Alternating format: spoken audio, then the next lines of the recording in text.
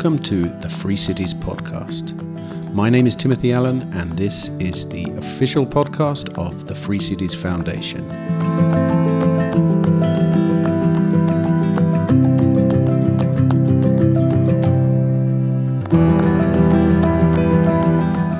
Hello, and welcome to episode number 20 of the Free Cities Podcast. Today, we're beginning our series of interviews recorded in Poland, and I'm starting out with a conversation I had with Tom Palmer during the Weekend Kapitalizmu conference. Now, Tom is an American libertarian author and theorist, also a senior fellow at the Cato Institute and the executive vice president for international programs at Atlas Network. Now, just prior to recording this episode, Peter Young, the Free Cities Foundation's CEO, was chatting with Tom in our makeshift studio in Warsaw, and they were having such an interesting discussion, I asked Peter to come on the podcast with us to further the conversation. As a result, after discussing Tom's work at Atlas Network, he and Peter end up deconstructing some of the concepts underlying free cities, and we get a very useful insight into Tom's thoughts on the general validity of the free cities model itself. I won't give too much away here in the introduction, but would obviously like to say many thanks to Tom and Peter for making this a lively and interesting dialogue. And don't forget, if you haven't got your Liberty in Our Lifetime tickets yet, just pop over to libertyinourlifetime.org and pick them up there. And in the meantime, it just leaves for me to say to you, please sit back, relax, and enjoy our conversation with Tom Palmer.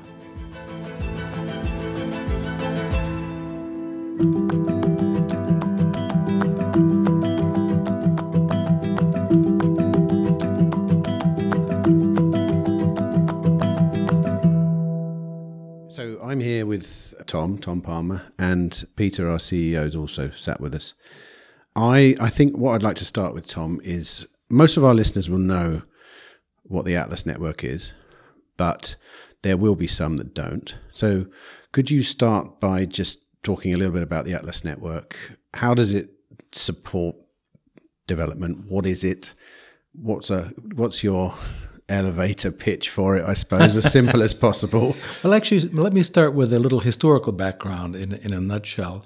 It was founded by Sir Anthony Fisher, who was a British Royal Air Force pilot who had fought against National Socialism in the war, saw his brother die in it, and committed himself to making sure that would never happen again, and that horror would no longer be visited on people. He became an entrepreneur, a farmer, was quite successful. He introduced chicken farming to the UK. And in 1955, he devoted some of his capital to establishing the Institute of Economic Affairs and hired, as he said, the last two pro-market economists in the United Kingdom, a wonderful team. But they had a huge impact over the years, study after study after study of all these failures of socialist enterprises, compulsory egg boards, all those different things. And they had a huge impact on Britain. In 1981, he set up Atlas Network with 16 partners. It's since grown and changed and evolved. It's now 526 partner organizations in 101 different countries. They're all independent.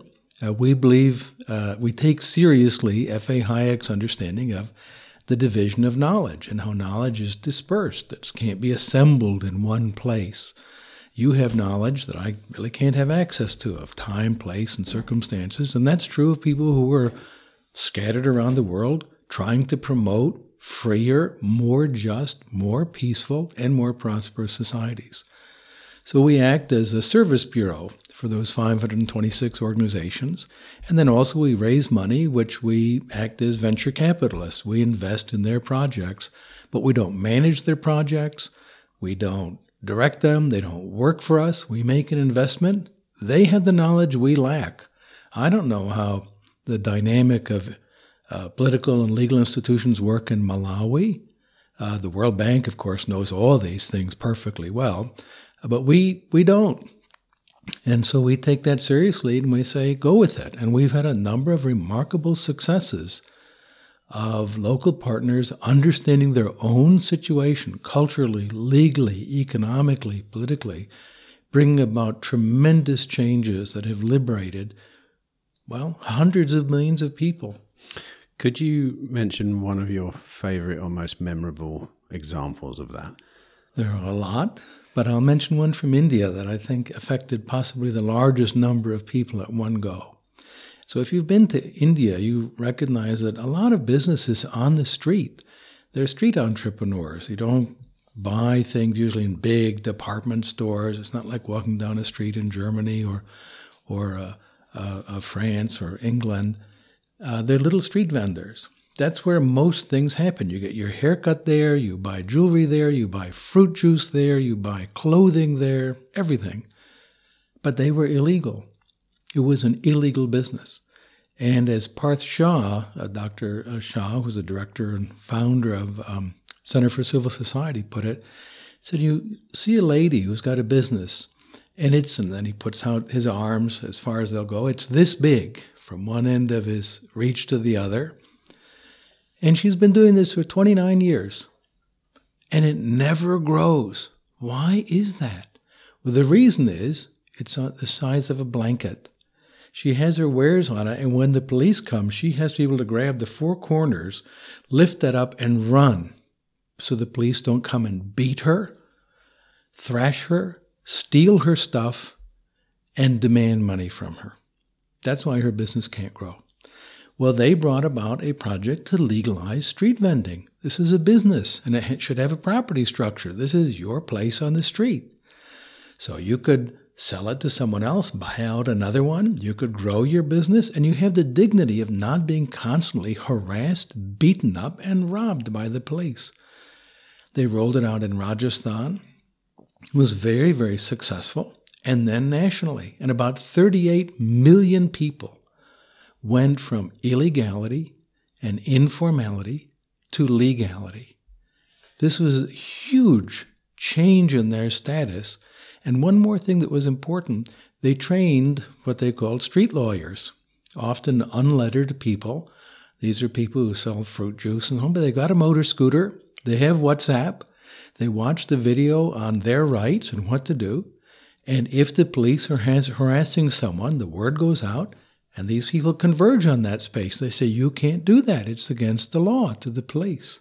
How did it actually work in practice? Were the property rights on particular sections of street, or was it a system of... Informally, that's how it was before, but you had no legal right to it, and no legal right to engage in any business transaction at all. That was transformed. Those businesses were legalized. And with it came not only the property right, as economists talk about it, the ability to capture the future stream of income in a capital value, which is very important, but also the dignity of being able to look into the eyes of a policeman and say, I have rights. I'm a person. You can't do this to me. So that's just one among hundreds and hundreds of these that our partners have brought about around the world. Yeah, I'll give you one more very quickly. In Burundi, something that would never have occurred to most people, the majority of cross-border trade, and it's a landlocked country, is carried out by women. If you go across the border, you had to have a passport, which meant every time you left, it was stamped, and then you come back into the country with eggs or clothing or whatever it was, it's stamped again. Every 6 weeks or so, you have to get a new passport. That costs $120. You have to go to capital in Bujumbura, which is far away. Well, this is, for people on such tiny incomes, it's a staggering burden. So what happens? They would cross at night to avoid the patrols. Well, that means the police, the soldiers, and just gangs of predatory men would rape them regularly. Their condition was so awful, and our partner there, the Great Center for Development and Economics of the Great Lakes, interviewed these women, found out the problems that they had, and they proposed radical changes, replaced the idiotic passport with just a border crossing card. No stamp, no need to get it renewed. You just go in and out, no problem. You can do it during the daytime. It's safe. You're not going through the forest late at night alone. It saw the incomes of these women go up dramatically, and, not surprisingly, consumer prices went down for the rest of the society. It's a win-win all around. And again, respecting the dignity of these women as traders, that they were not at the mercy of predators, whether they were just gangs or the police and soldiers themselves. So, using that example from Burundi, how does someone from Burundi discover the opportunity to, reach out to the Atlas Network, and then what happens even from that point onwards? Well, this is a story I actually do know something about. The founder of this organization is a man named Aimable Manirakiza, and I met him in Kenya. I was at a Students for Liberty conference, the African Students for Liberty, and he came to it, and I was speaking at it. The conference was in English, and there's this fellow sitting outside very quietly, and I went up to speak with him, but he didn't speak English. He spoke French. And I speak French so beautifully, it brings tears to the eyes of French people when I speak. So I was able to converse with him at some level. And then Linda Kavuka, who is the coordinator there in Kenya, speaks Kiswahili, which he also spoke. So between our two languages, my beautiful, fantastic, amazing French and her Kiswahili, we were able to communicate, get him books in English and French. He went back, set up this chapter, and then these young people at 18, 19, 20 got into it. Surprisingly enough, 10 years later, they're 28, 29, and 30, and able to have this huge policy impact. And also Aimable taught himself English to be able to interact better with a global community in either French or in English. So that's a case of just this one person who came out of great interest to a conference, and there were people willing to engage with him. He has a heart of gold and a sharp intellect, and he's having a tremendously positive impact on his society. You mentioned dignity there, and I know that's something that you hold close to your heart, and you've even written a book with dignity in the title, Development with Dignity. Why should we prioritize dignity? There are a number of reasons. The first point is it puts all of us on a level playing field. And too many people with development approaches start with, I'm smarter than you are. I'm more knowledgeable. I know stuff you don't know. Of course, all of us know things that other people don't know. But it's so arrogant to think that Jeffrey Sachs, for example, knows how villages should operate in Africa. His Millennium Village Project was just a colossal failure. Over $300 million poured into something that, on balance, made life worse for those people. But he's so smart, and he assumed he knew things other people didn't know, and by golly, they were going to get it good and hard. Dignity starts with the presumption that there are people who know things I don't know. Things about their own lives, insights, wisdom, not available to me. And we need to respect that, to start with this Hayekian, if you will, understanding that there's a division of knowledge. Knowledge isn't only things you can write down in books or put into Excel spreadsheets. There's all kinds of insights and wisdom that's hard to put into a spreadsheet, but it's dispersed throughout the human race. The other reason that I think is significant is that when you talk about economic reform, and I have a view about this matter that is not so unusual. There are lots of economists who hold this, but it is a divergence from the last 60 years of mainstream economic thinking that starts with the idea that you don't simply impose policies on other people. I don't know exactly what's going to work in your country, your culture, your context. Dignity is about respecting people first. And it's something that all of us want, or at least overwhelmingly, people want dignity.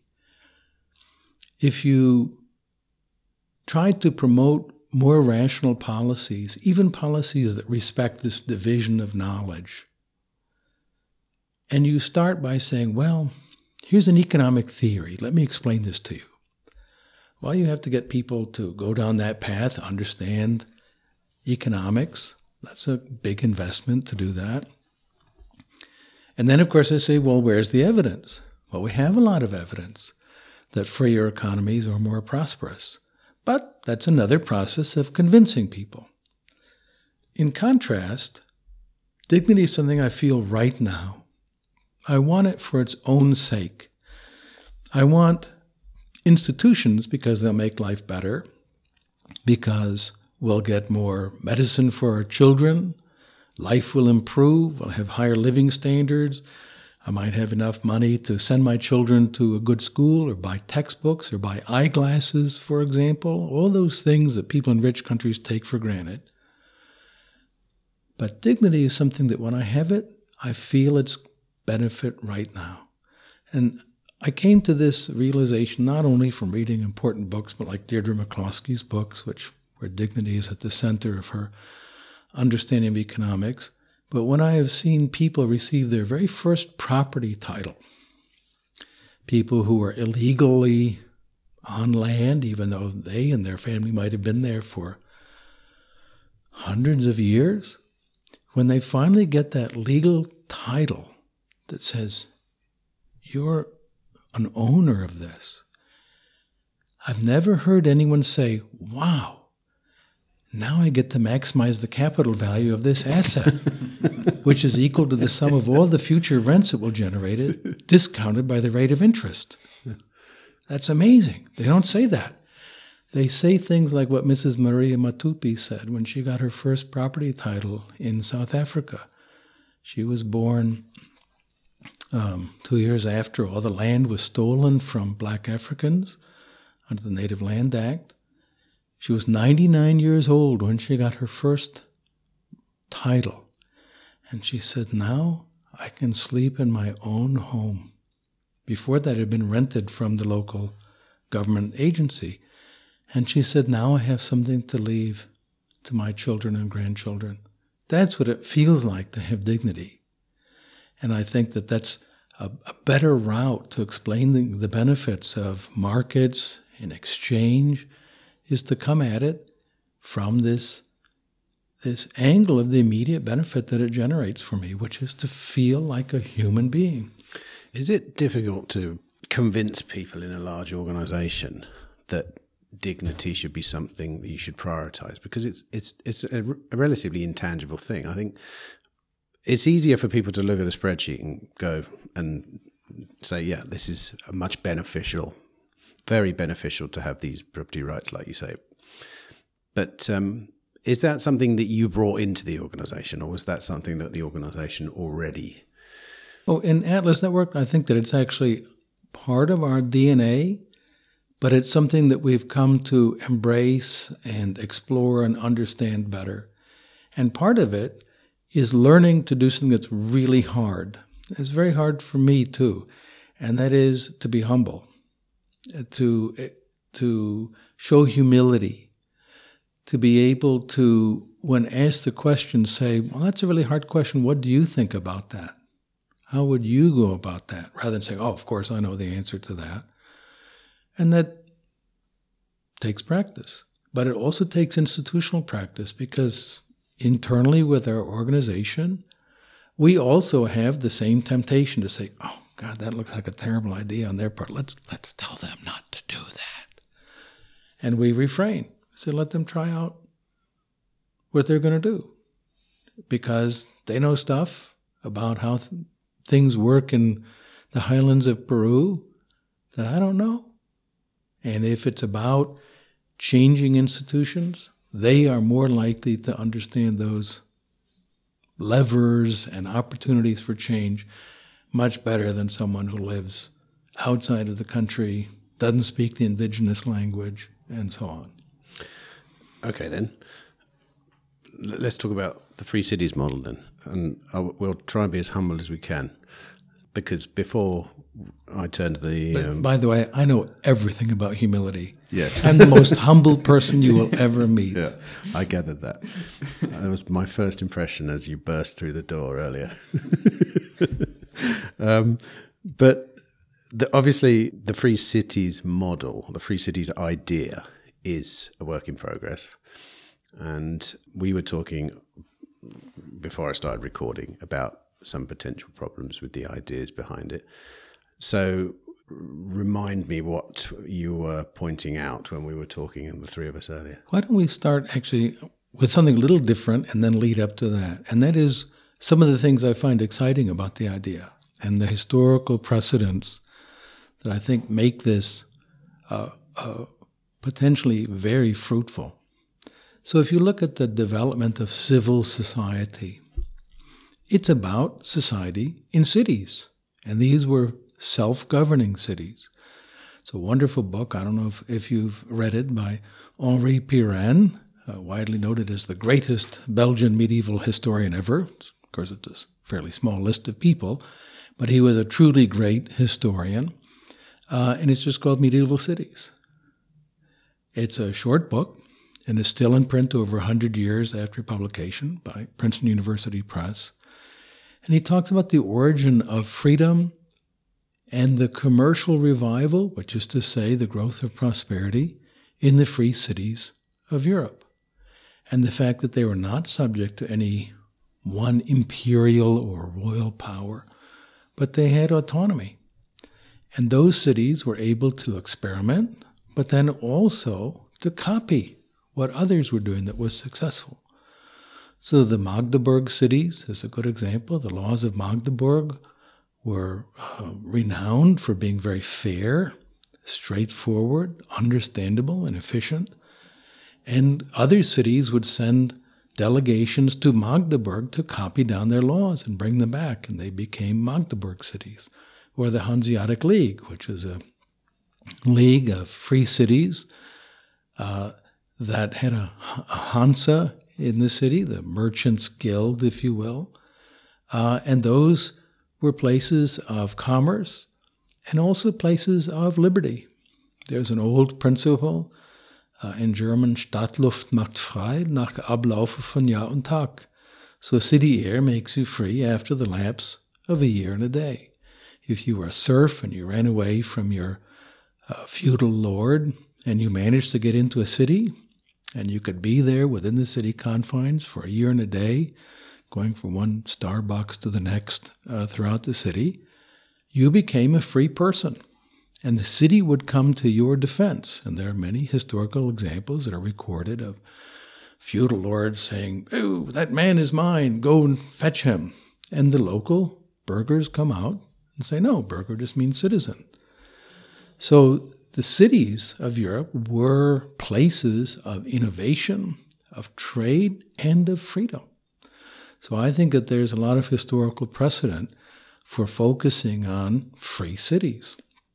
So I do find that intriguing, interesting, even exciting as a possibility to bring about such transformation, particularly in low-income areas of the world that haven't had this kind of civil liberty because they had various colonial governments imposed on them, and then the successors to the colonial governments that inherited these predatory state structures that were not yet nation states. You have multiple nations in most African countries, for instance. There's a multitude of nations, but they got this one state imposed on them by the British or the French or the Portuguese or whomever.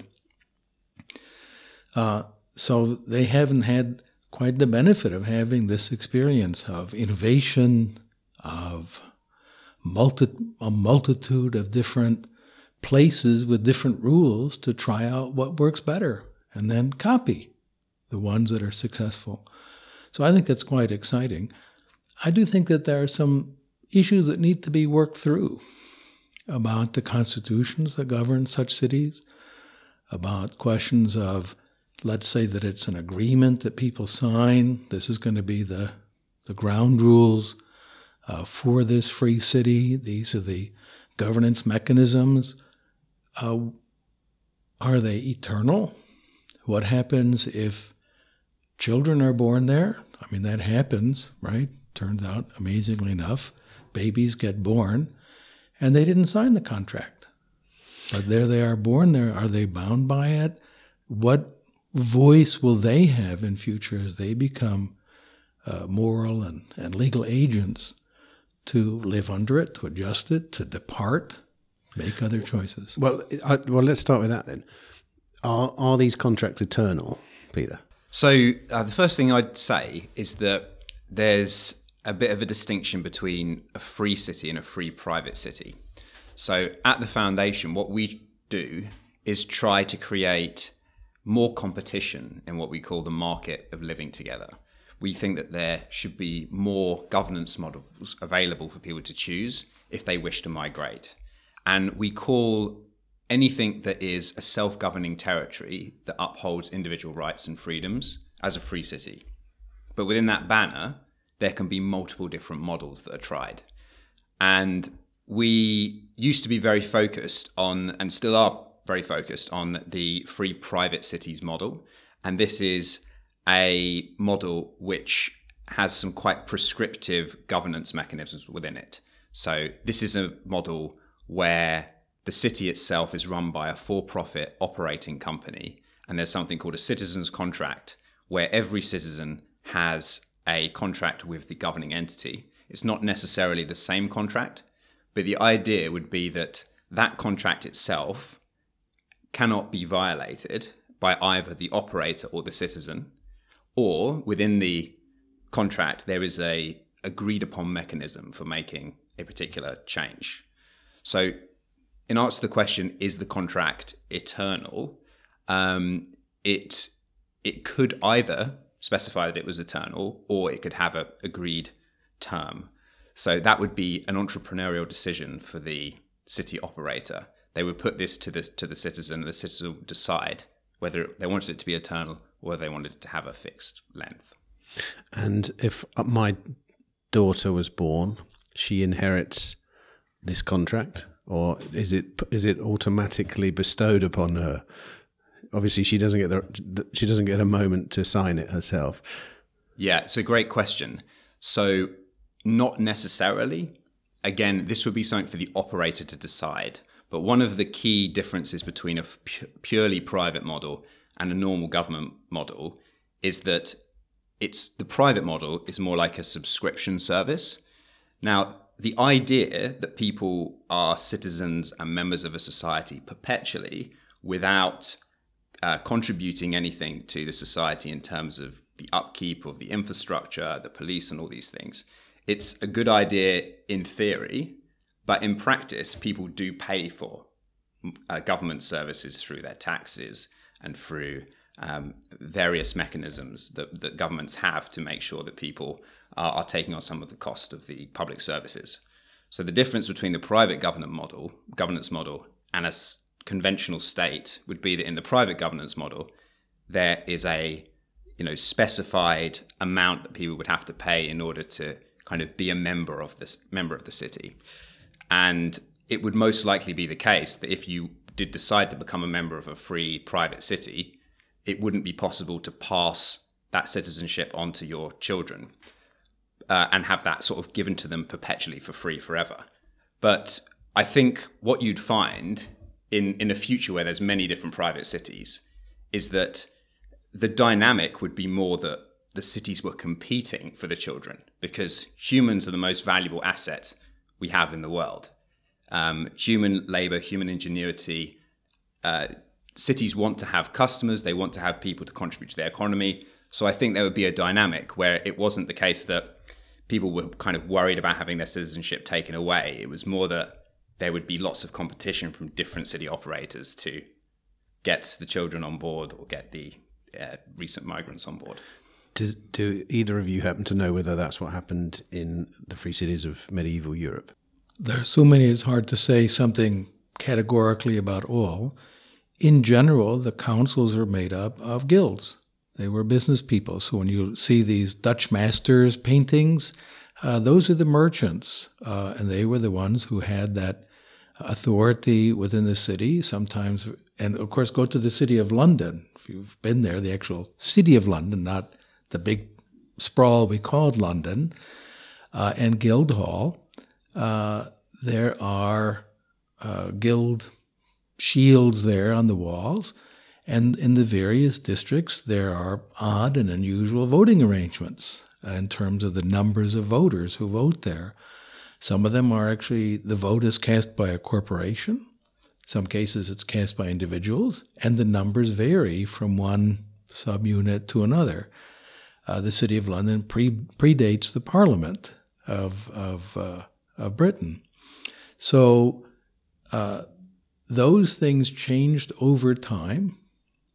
There was a general move to recognize that adults were citizens and that they had rights, and those rights also included participation in the governance of the city.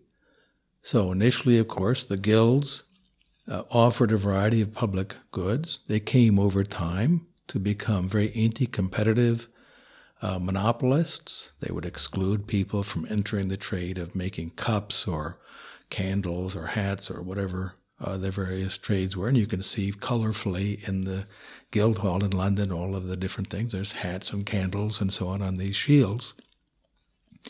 And they became themselves highly predatory. And there were a variety of revolutions. Revolution doesn't always mean violence. Revolution can be peaceful, but dramatic transformations to bring about situations in which all of the adults in the city had some say in the governance of the city. Now, of course, with that also came responsibilities to the city in the form of taxes for the provision of the public goods. So they changed and evolved over time. I'm a little concerned about eternal contracts because the world will change in ways we don't anticipate, and possibly there'll be some fatal problem written in that contract. You do need mechanisms for them to be adjusted. Good constitutions have some mechanism for changing them, but normally not just the 51%. If you have a minority being able to change it, well, they're going to screw everybody else. That's what they're going to do. When I have the power, my friends and I will run rules that are beneficial to us and hurt the other 8,000 people. This is not a surprise. I hope I wouldn't do that, but we know the temptation to power is in all of our hearts. Well, if it's just 51%, then you can get shifting majorities and it becomes too unstable. But 100% becomes too rigid. You can't change at that point. Sure, 100% out of 6 people, that's not that hard. Out of 6,000, there's always the 5,999th person who's just a bastard and won't allow things to change because it's always been that way. So where do you find the right balance? And James Buchanan and Gordon Tullock wrote a book about that, The Calculus of Consent.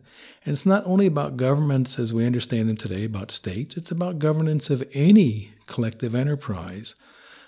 Where do you find that right balance of how you can change the ground rules in ways that will also still protect the rights of people who are minorities? Well, come on then, Tom. What's your preferred governance model in that sense? How would you run a private city? I'm unlikely to be called on to do so, but I do think that what I'll put up is a couple of issues that I think people answering this question would need to address. And the first one I think that's so obvious is, what about children? So people move in and they have kids. Do those kids become effectively stateless? Currently, if you join a condominium or a homeowners association, I'm a member of a homeowners association, have a house, and we have security who zooms around the street on little motorbikes, and alarm systems that people will check, and there's a public pool that all the members can go to and so on, and we pay for that. That's a homeowners association, but it's situated within a wider political legal body, and people don't give up their passports, their citizenship, when they enter the homeowners association. Now, it's true if I wanted to violate the rules, like have some loud music at 4:30 in the morning or something like that, I could lose my rights there. I could have various negative consequences. I could be fined and so on. If I move out, I lose my rights to vote in the homeowners association. But the homeowners association couldn't decide, we're going to make it illegal for you to have an aquarium. I happen to like aquariums, and I have 3 of them. Those are inside my house. And they can govern what's outside my house or the externalities I impose on others. But they can't come in to my house. There are some restrictions in that regard. If you have children and they inherit that property, they also inherit it with a set of obligations. They have to pay the homeowner's fees, dues on a monthly basis, and so on. But if they leave, they don't suddenly become stateless people. And that, I think, is a fear that I would have. You'd have to have some mechanism that people who say, I don't like it here. My mom and dad liked it, but I don't. Do I become stateless? Currently, obviously, that's not anything that is of an issue because there aren't any examples of free cities existing outside of the state currently. But what do you think about the chance of that coming to fruition? So the question in particular of whether you could become stateless if you were a child of a free city, I think there could be a mechanism that a free city could adopt if you were particularly concerned about that a city could offer some provisions such as a right to be within a particular country. But I guess there's a moral question about whether someone has indefinite leave to remain in a particular place if they have really violated the rules of society. So, for example, if I am a very violent criminal and I violate the rules of a given society, is it right that I should be allowed to stay within the confines of the land that is governed by that society? I think there are some people that would say that actually you don't have a right to remain if you are violating the rules. But in general, as I say, I think there would be a dynamic whereby the cities would be competing to have people move to them. If you were at the beginning, when we were talking before, you were talking about shopping malls, right? And so it's very rare that a shopping mall would seek to keep someone that is just not wanting, just doesn't like a particular area to not enter the confines of their land. They're always trying to compete to get people in. And I think in a world where there were lots of free cities, it would be more of a competition of trying to get children into your area or adults into your area. Well, here's a reasonable concern, in my opinion. Often people believe in governance structures that don't only say you can't break into someone's house and steal their aquariums or whatever, but also govern how you comport yourself in public. Because there's going to be public areas of a free city also, right? There's streets and areas, parks, who knows what, that are public. So we'll take one that in some parts of the world is considered an outrageous imposition, and in most of Europe is not, and that is walking around naked, right? So I don't walk around naked outside of my own house, and I'd be a little surprised if I saw other people doing that. I'm not that much of a prude. I wouldn't force a principal to resign because she showed Michelangelo's David to children and so on, as just happened in the U.S. But it would certainly surprise me.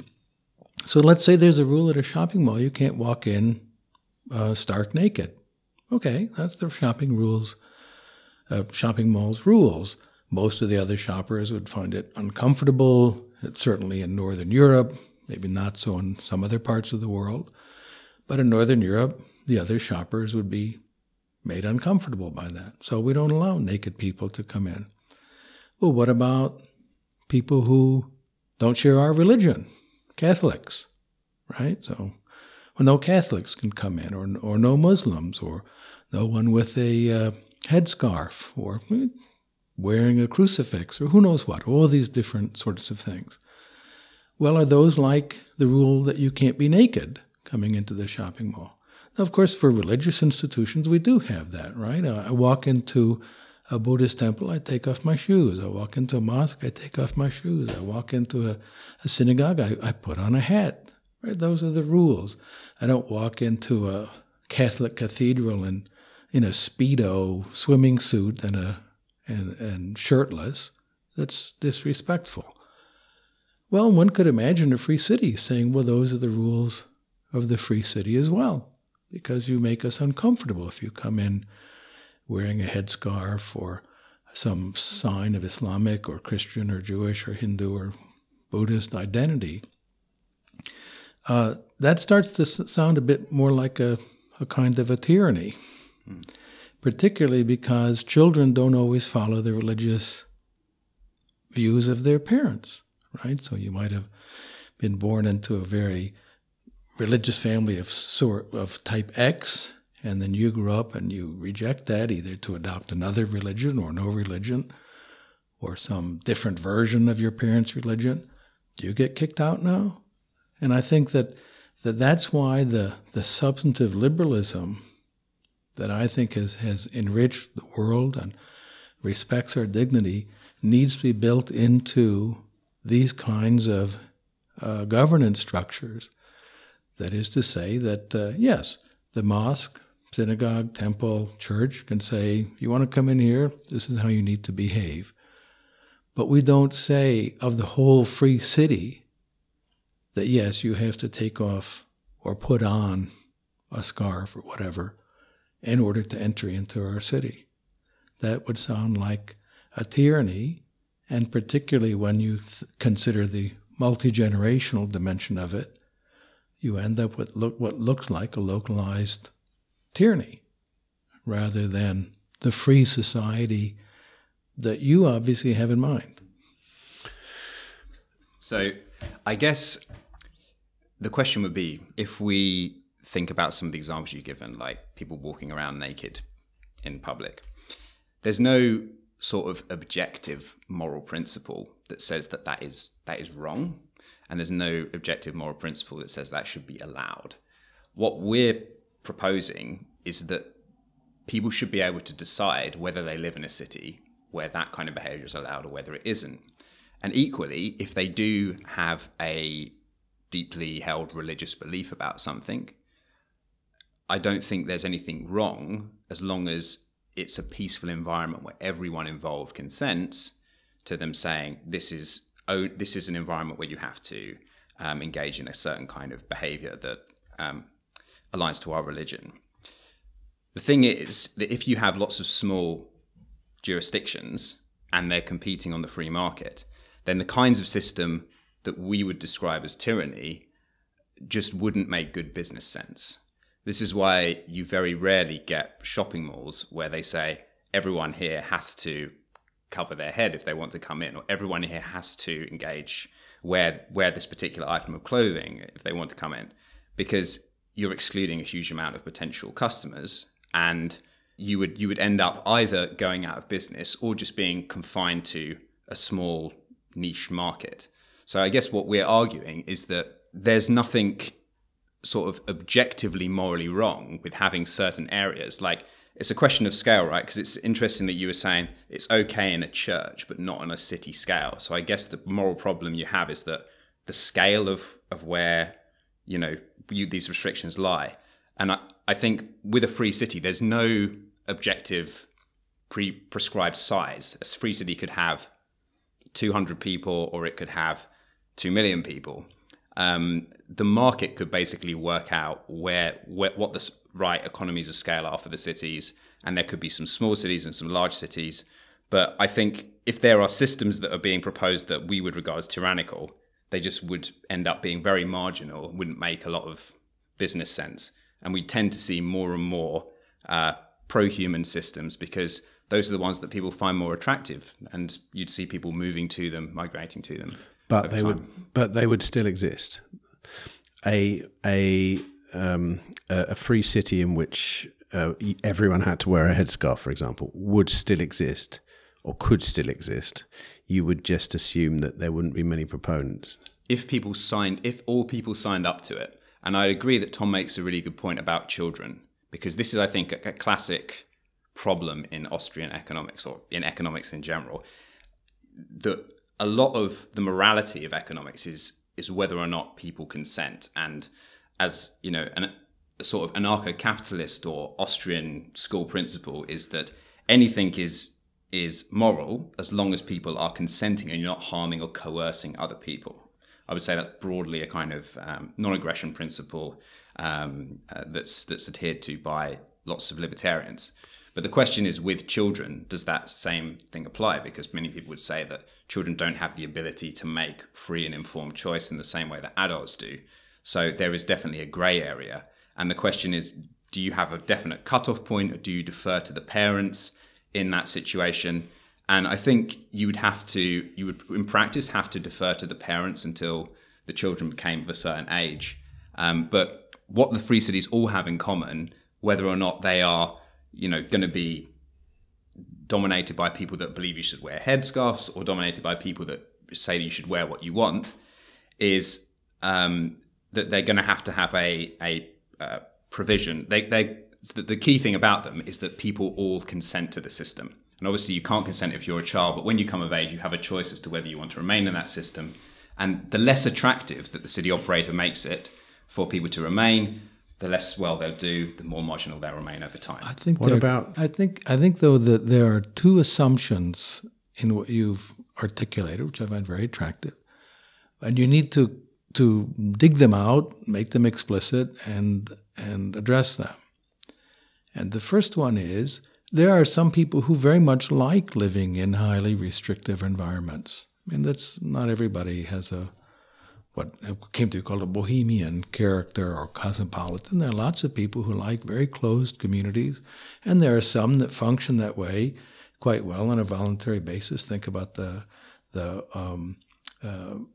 Old Order Amish, Mennonites, and Hutterites, religious communities across the Americas. They were Swiss and Bohemian religious communities, and they have a lot of control regarding technology, use of cell phones, and so on. There's a spectrum of them.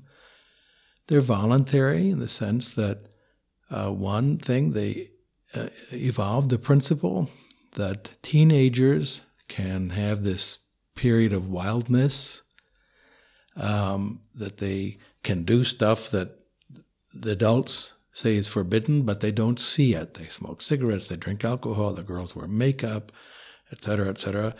And then they get over that, and either they stay with the community or they leave. But those who leave, it's a very difficult process. You lose everything. So I knew someone years ago who was an Old Order Mennonite, and he had a very difficult experience. His parents or community found out that he was gay. It's not acceptable in that community. His father, the minister, struck his name from the Book of Life in the church service, and none of his former friends or family ever even recognized him again. Go down the street, they wouldn't see him. He lost everything. Now he worked things out, landed on his feet. There's a very harsh, very high penalty for leaving the community. So on the one hand, there may be who do like these close-knit communities. Now the Amish and so on have dealt with this question of children leaving, and they lose about half of their children to the world, as they say. But they have a very, very high birth rate, so their communities continue to grow, but they hemorrhage into the wider society, which is there and able to accept them with the citizenship of Canada, United States, Mexico, Bolivia, Brazil, all the different countries they're in. They exit it with that citizenship, having borne a very high cost. The second thing is that there's an assumption that there are clear limits, which might or might not be specified in a city charter, as to what the governance institution can do to people. So, okay, can they tax them to provide public goods? We need a new road system, maintenance. Okay, so like my homeowners association or condominium associations, I've been on condo boards. We raised the fees because we had to repair the roof and so on. But could we also prescribe flogging for people who had parties on prescribed evenings? When I had a condo, there was some people lived upstairs and they partied too damn late. And I would go and bang on the door and explain 10 o'clock is late enough when other people work in the morning. But could I have said, okay, the condo board has decided we're going to take you out and flog you in the hallways of the condo? No, right? Even if we wrote that in the Constitution, let's say we had a condo meeting, we said flogging is the penalty for partying too late or making noise. No, we don't do that. We certainly, and then of course the more extreme version, we couldn't behead them or do horrifying torture them and so on. You can't steal their stuff from them. So there's a whole bunch of restrictions that are background restrictions. As I heard you saying it, you assume those are all background. You wouldn't write them all down in your Constitution, or the list of things that are prohibited to be done by the association. So in most constitutional orders, there's broad language, right? No cruel and unusual punishment, and so on in the American Constitution, which has evolved over time as to what that has meant. What are standards of unusual and standards of cruelty? So there's a lot of assumptions at work in what you've described that I think need to be addressed openly for two reasons. One, this exit option has to be protected as an absolute right. You don't like it, you get to leave. Now, you might leave behind your family and friends, as people do when they leave an Amish community. It's very, very high. It's hard for us to imagine, if we didn't grow up in that community, what that would be like. But you have the right to leave. And if anyone stops you, they are engaged in a criminal act. Now then the question is, who punishes them for that? They say, we're the owners of this. So who's going to punish them for having restrained someone from trying to leave? Right? So there needs to be some mechanism for that. Which I think there is a mechanism. Before you answer that, can I just ask you one question? You were talking about Amish or leaving in relatively large numbers. Is that right? Or was it the Mennonites? Sorry. Well, these broad communities. Yes. Do you happen to know how many of them come back? I don't. No. It is a drain. It's not a we go try the other world, come back. Because obviously that's an important aspect of the Free Cities model, is that one would expect people to leave, to try something else. I don't know the answer to that question.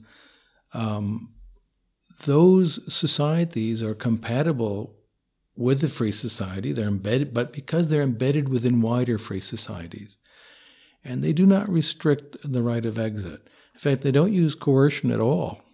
They don't beat their children. They don't use weapons. They're pacifists. I mean, this is very important to them. They don't fight in the usual sense. They frown on fisticuffs and things like that.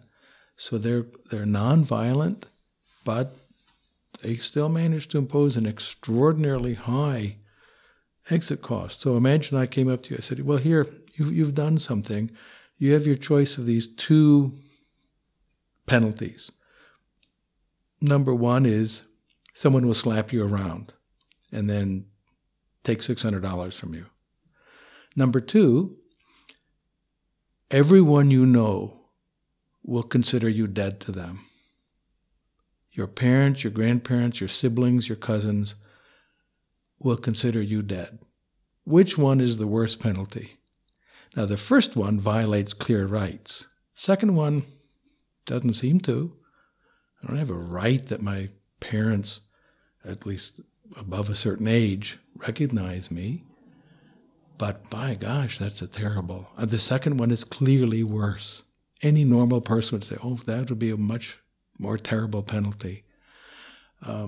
So to come back to this question, though, you need to bring out those assumptions. There are limits to what a governance body can do to you that they could not assess, like go to the island of Aceh in Indonesia. They say, well, we're self-governing. We're a Muslim majority, and so people who engage in behavior we don't like, we flog them publicly, which they do. And that's, in my opinion, grossly unacceptable. But could there be a so-called free city in which people could be dragged out of their beds and flogged? The reason it's a tricky question is because there are some people, so I could give a personal answer, like what kind of city I would want to live in or what in theory could work. And there are some people that say, if you commit a crime, you should be punished for that crime. And I want to live in a society where people are punished by being, for example, imprisoned. In fact, imprisonment is the default model that we have for punishing criminals in virtually every society.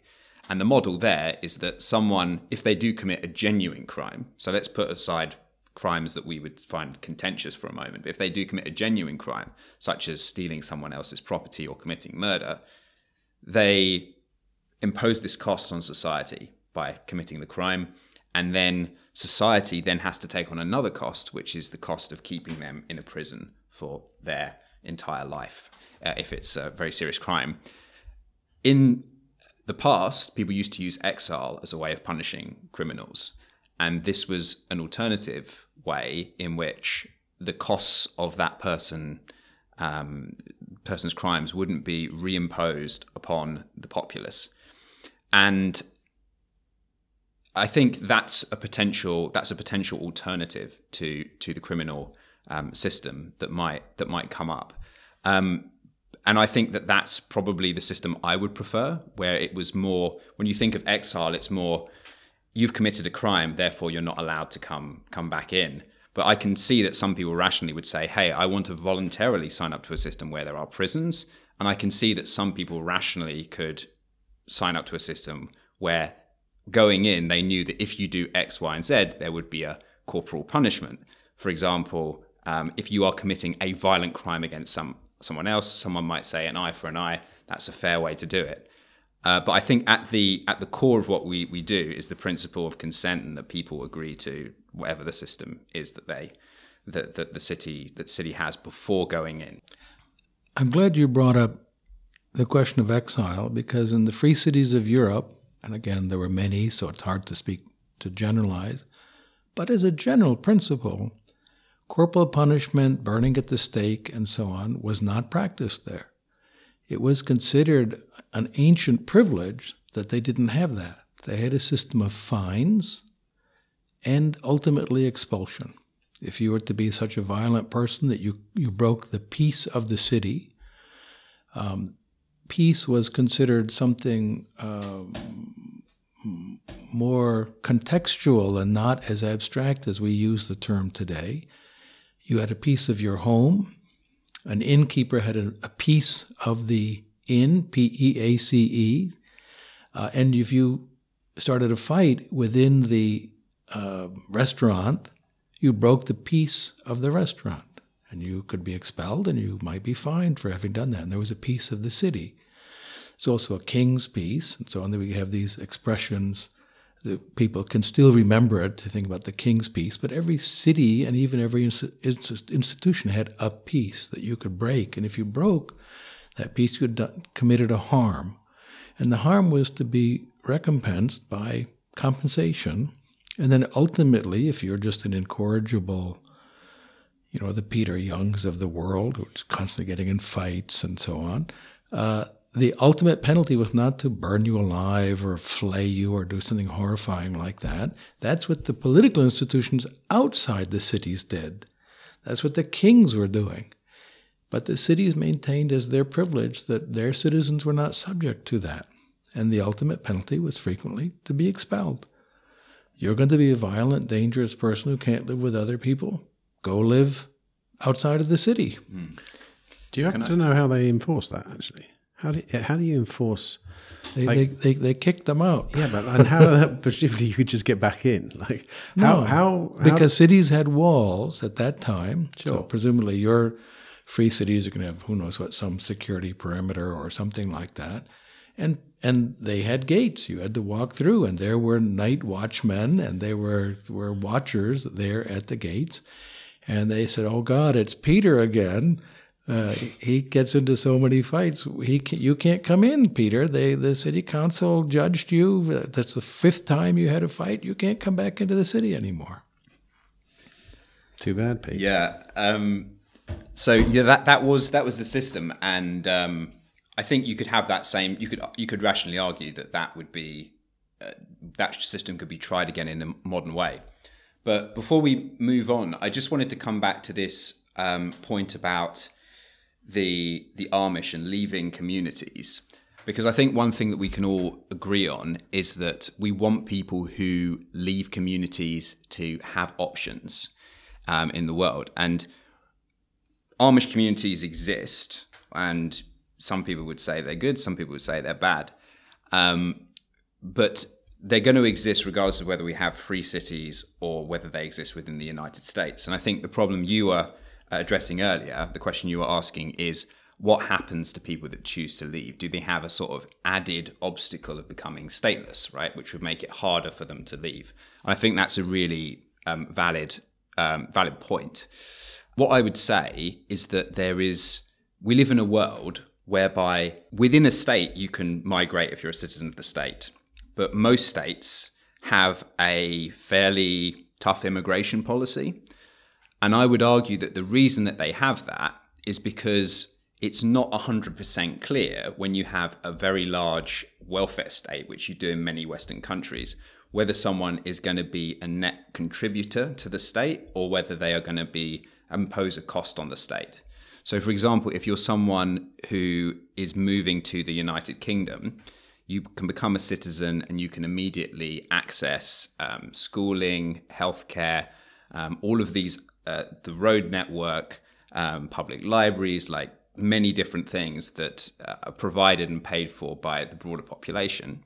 And some people would say that that's legitimate, but there are other people that would say that that's imposing a cost on society because the people that come haven't paid for those services.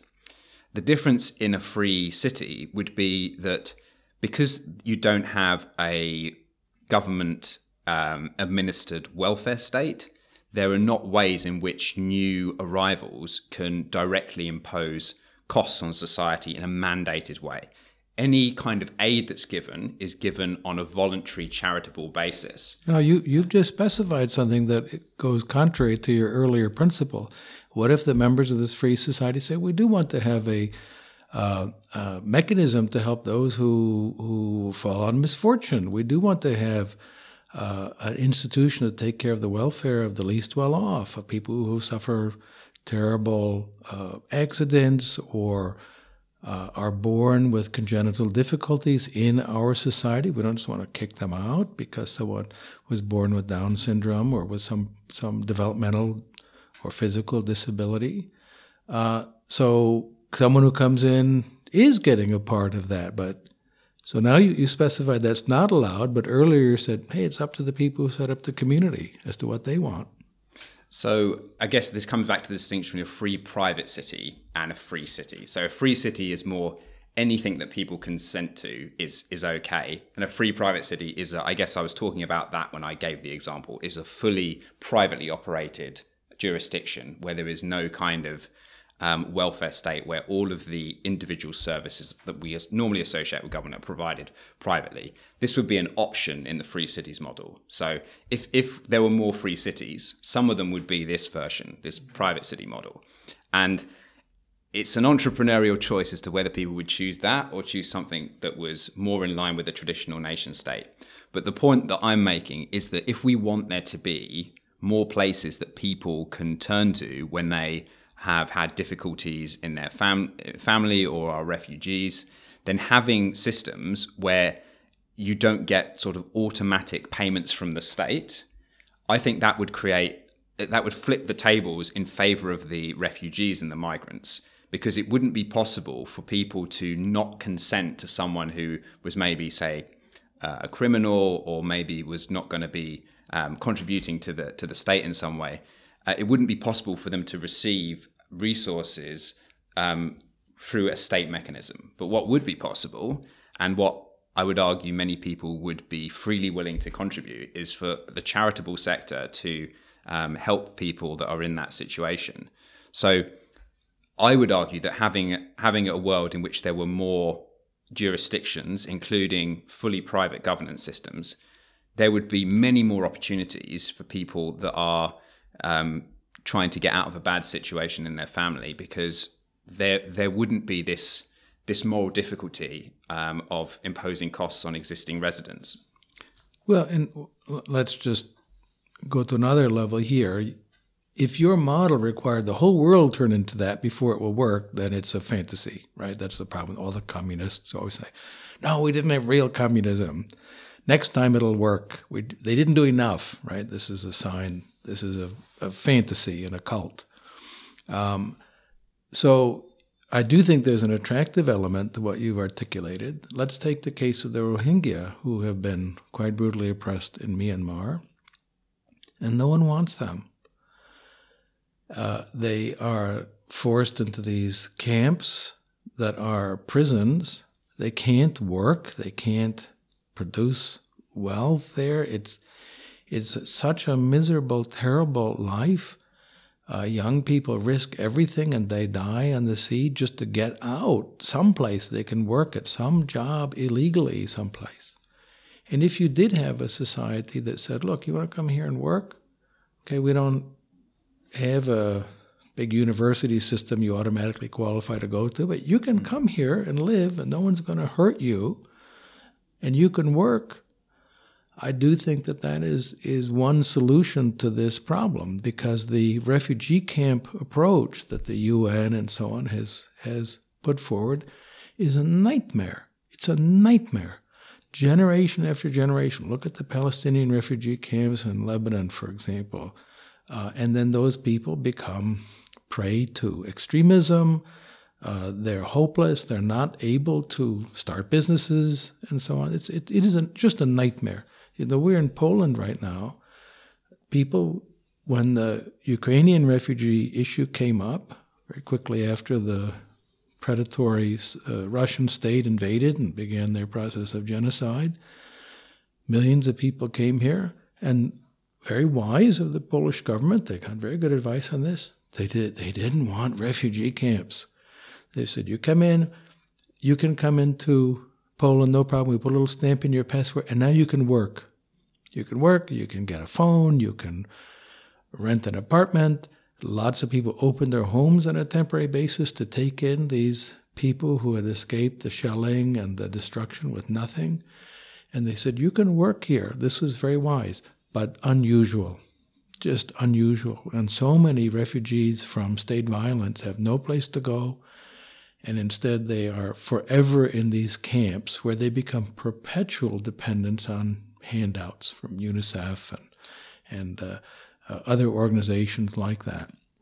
So I think that this is a very attractive element of what you're saying, to have enterprise zones, you could call them that, special economic zones, whatever, where you can say, you want to come here and work, no one's going to hurt you.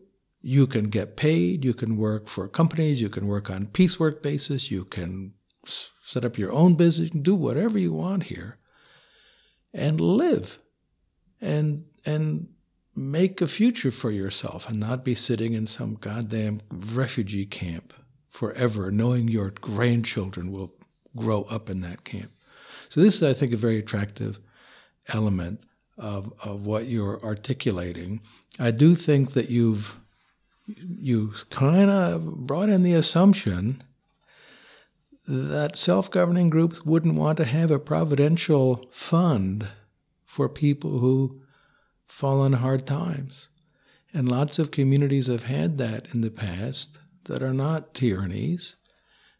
The old idea of a safety net as opposed to a perpetual entitlement for life, that people experience misfortune, and yes, we have all kinds of insurance schemes to deal with these, but sometimes the anvil that hits you is so heavy and so big, you didn't anticipate it, but members of the community are willing to help. One other element that's worth exploring in this context is to look at the extraordinary history of friendly societies, which can be a very important part of self-governing communities. So David Green wrote a number of important studies of friendly societies in the United Kingdom and in Australia. There are histories in Sweden and the United States and elsewhere. David Beto has a very good book on friendly societies. Often workers' groups, often people who are from the bottom of society in terms of social class, as in the former class-dominated systems. But they governed themselves, and a key, they had dignity, because they ran their own organizations, which meant also that they established their own principles of who was deserving of aid and who was malingering.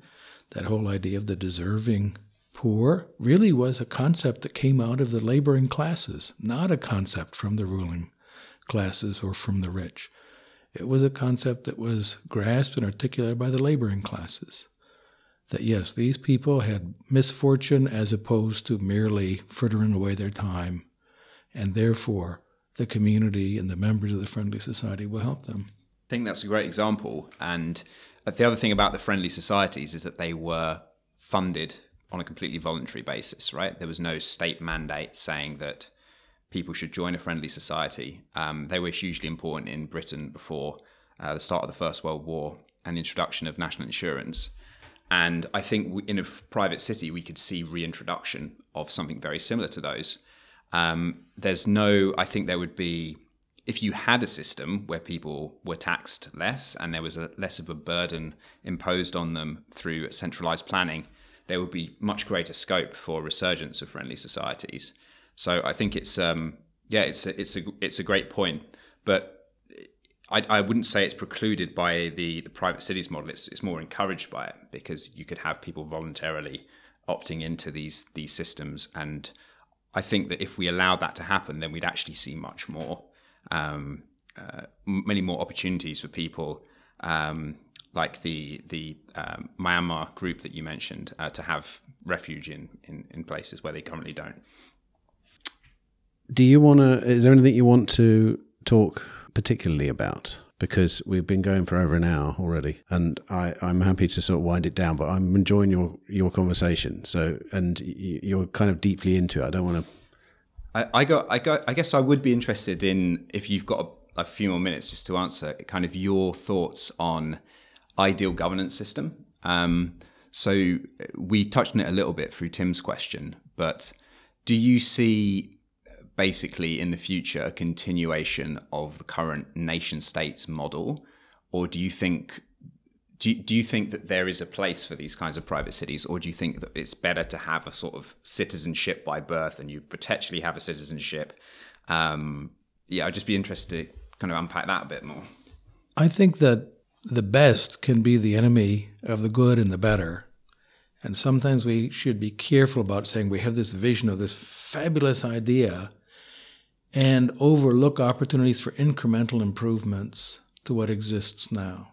And I think that what you're proposing is better understood not as the radical alternative, we're going to smash everything in the world and have this new thing, but as an incremental improvement.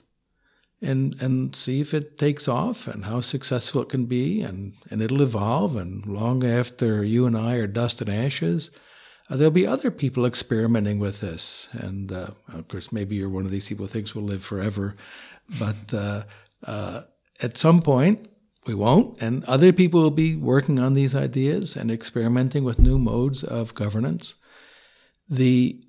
Looking at it as an incremental improvement, I think, means that we don't abandon the search for constitutional limitations on predatory states. So I was just in Ukraine, came back just a couple hours ago, and we had a big conference there on improving governance in taxation, because they have a big public goods issue, right? A predatory horde is invading, raping, looting, destroying, stealing everything and destroying what they can't cart away. I mean, I've seen it with my eyes. It is horrific what the Ukrainians have been subjected to. So it's a public good to buy weapons and ambulances and all those sorts of things. Lots of people are stepping up voluntarily. So Atlas Network Partners have put about $4 million into ambulances and medical gear and field hospitals and so on. And many other groups have put in a lot more. But there's still this public good of all of Ukraine. So they need to raise taxes. Not raise taxes in the sense of the level of taxation. They need to raise revenues.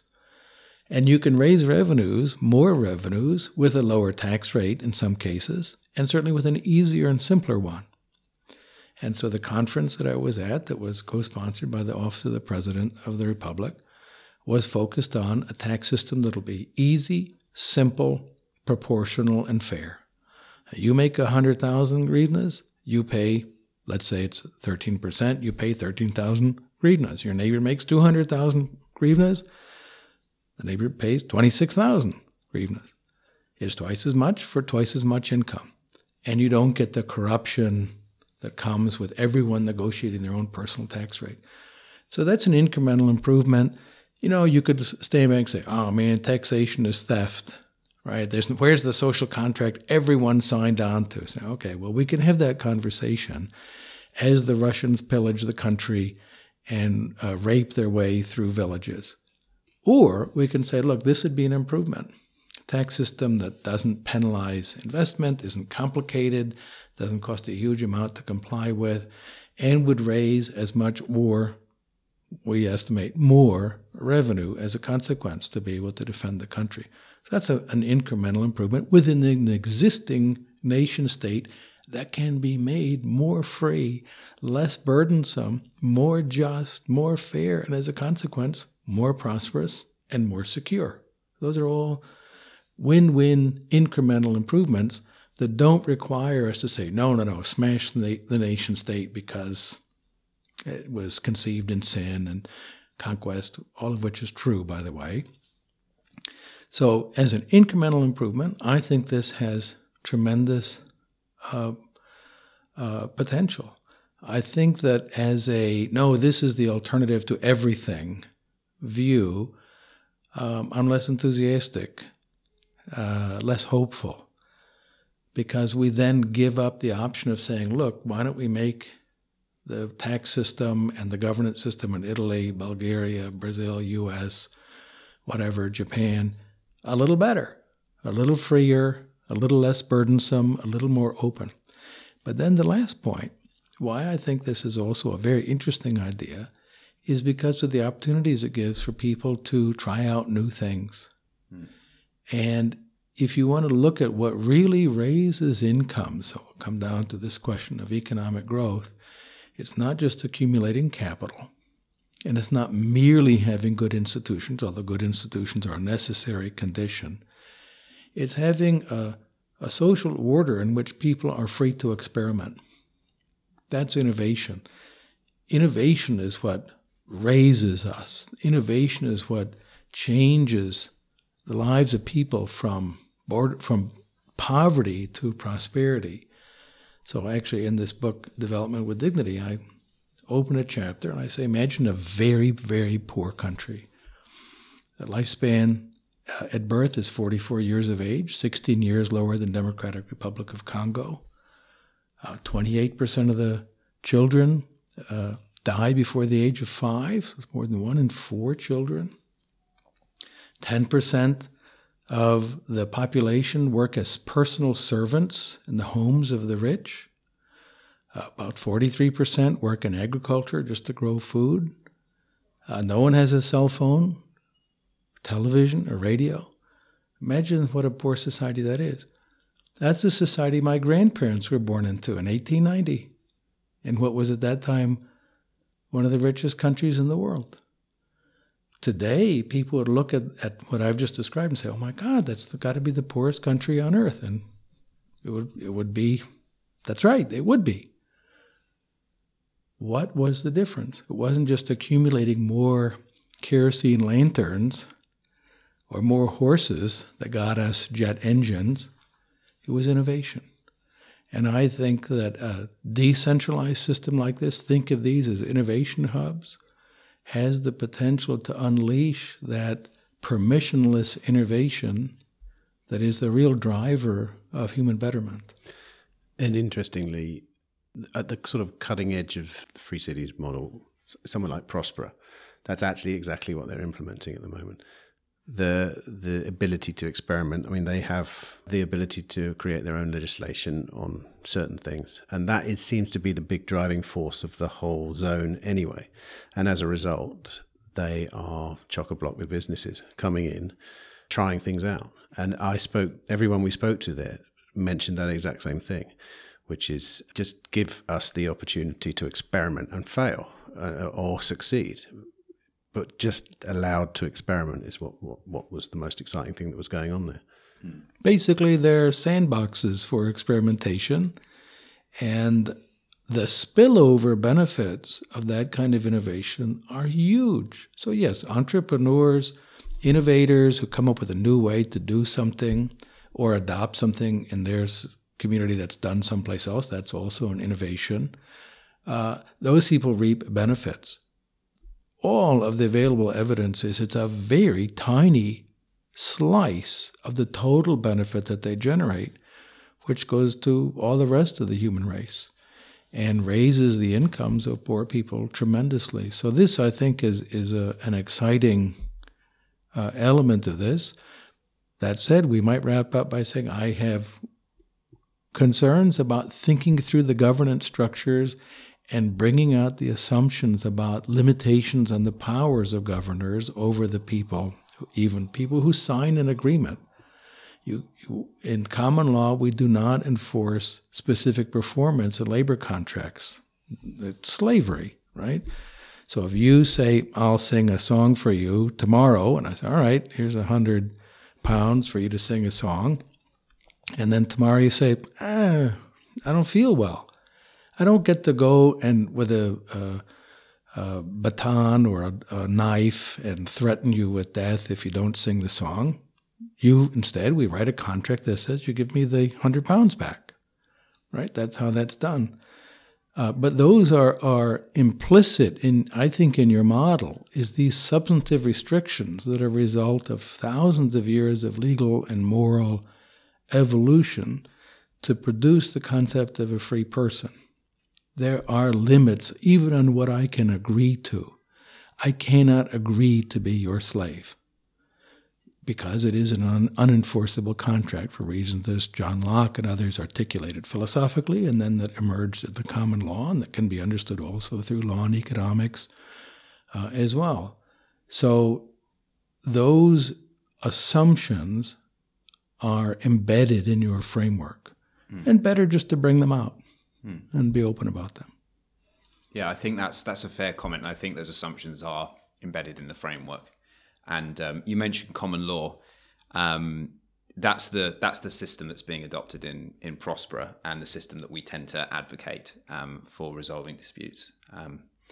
So yeah, I would agree that that's a really important point to be cognizant of. Great.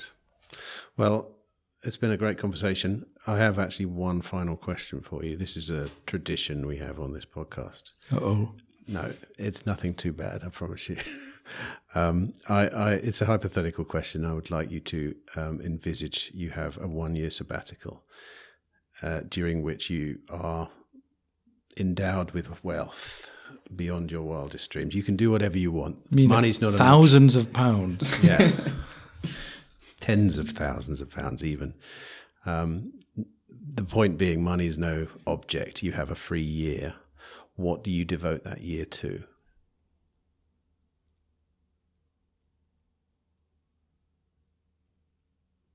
And no work obligations, or for some reason those are precluded. No, it's because I find it very hard not to work. Well, you can work. I can. Well, I think I would work. I think I would do what I do now. Now, I also, I would love to be able to improve my French beyond its beautiful status today. So I would want to spend some time immersing myself in the French language course so that the fewer tears were brought forth by my pronunciation and by my command of the grammar. But actually, years ago, I was asked a similar question by a donor to the Cato Institute, where I was working at the time, and I'm still a senior fellow at Cato. He said, Tom, and he asked you a question. He said, you have so much money, how would your life be different? I said, well, I think I'd have a bigger apartment. I lived in a tiny apartment that was all books, had books in the kitchen and so on. So I'd have a bigger apartment, and I think I'd ski. I like skiing, but I don't get to ski. But I think I'd do what I do now. But don't tell my boss. Well, I love the work that I do. Yes. It's a common answer, funnily enough. And I think it's quite an important answer. But Tom, it's been great talking to you. Thanks for coming and sparing some time. And thanks, Peter, for sitting in on this. I'm glad you did, because I was really enjoying what you spoke about. Well, thanks. This was fun. And yeah, you've caused me to stretch my mind a bit and think about some of these hard problems again. Likewise. Yeah, thanks for coming on, Tom.